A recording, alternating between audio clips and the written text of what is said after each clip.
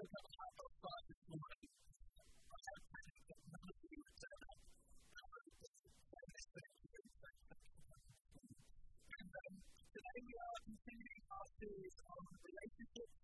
And today, we didn't miss this week because we've done it for weeks and weeks. So this morning we're going to look at how we help each other in hard times.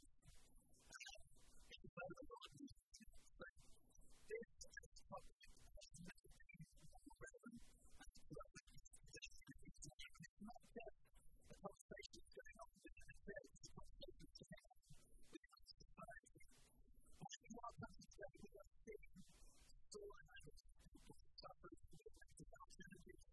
We see relationships both time and time less than we've ever seen before. And we see people struggling financially with lives of business and using feedback that really can be surged into our sort of world in the way it's disease that so many people in our society encounter by day.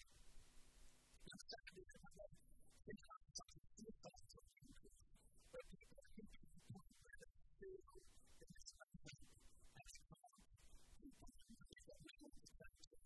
And it's particularly prevalent with men in our society who often struggle to talk to people about what they are going through and how they're suffering from. I'm sure many of you have heard of November, it's been November, most of you have to see a few of you have not seen since November. I just have to point it out and catch it again. But every November counts across the world globally. It's often ridiculous, but it's always the case of young families that live on many popular communities suffering in silence with present themselves in life. Just recently, we saw the sad death of the TV personality Tim Whitfield. So tragic. And by the way, it's really he had everything. He had the entire relationship struggling to help people in life. And often, when we lose someone like this, one of the immediate responses of society to communicate, we need to talk to each other more. We need to build a community and society which is more caring, and we need to understand that it's not compassionate, but it's more loving and kind. And if we were able to do that, then we would see some of these challenges that we do see in reality today. Well, this is a conversation in the Church of Jesus. This is a conversation that's been going on for the last 2,000 years. And it's how do we help others in our time? Most of us have probably gone through tough seasons in life, and it can be really tough. At times, we do face different seasons, we face challenges, and they can come from a whole variety of reasons. Some are self-inflicted by poor decisions that we make, or someone else makes, and others just make us down to be what we least expected.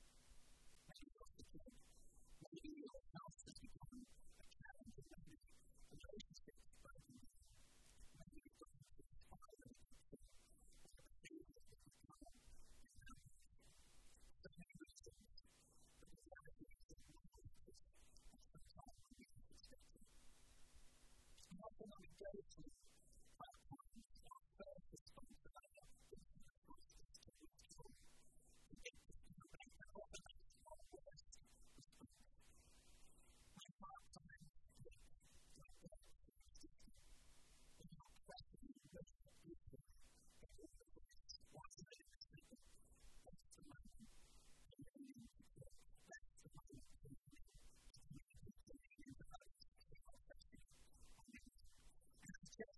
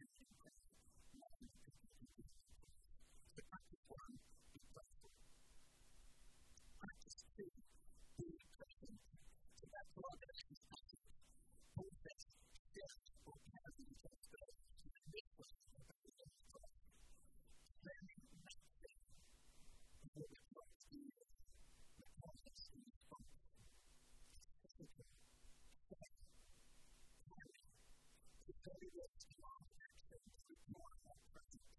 It can take us to do something to find out what's going on. And it isn't always easy, particularly because we struggle with children or children on a regular basis. But by being present, the clients to come on side, that's why the first practice is in fact, it requires us to sit. When we sit with someone, we need to pay attention to the person who's in front of us. It's about saying you are clear about it. I know what I'm doing. The story of David in the Old Testament, I think, is great for not to be friends and doing our part. Even though it's so David has a really, really bad day. One day, all the people, all the servants, his children, all died. And he was very public with his influence all over his body. And he covered up the white baptism and said, you might as well go with God. And what a good day. But in the middle of this unimaginable time, he was next to him, he could say, I want to tell you about all I know. And to begin with, they had told the 7 days that he was in France. But on the seventh day, his friends said to give him a house and one of them suffered. And one of them said to him, it's all because you've got to see me eyes. And another one said, it's because you're evil, this is God's punishment on me. Another one said, it's because you're right, because you're evil, and you say that I'm wrong. And then finally, we can make an experience of whatever Jared has done. We find we deserve more suffering than he's already had. It's not like it's not really good for him. If we know this in the story of God, we still use judgment. And we still use life, but the point is here. It's when someone is going to the whole time, and can go in one second, just sit there, and try to fix it. And that will be enough to get something. We are the best message of the world.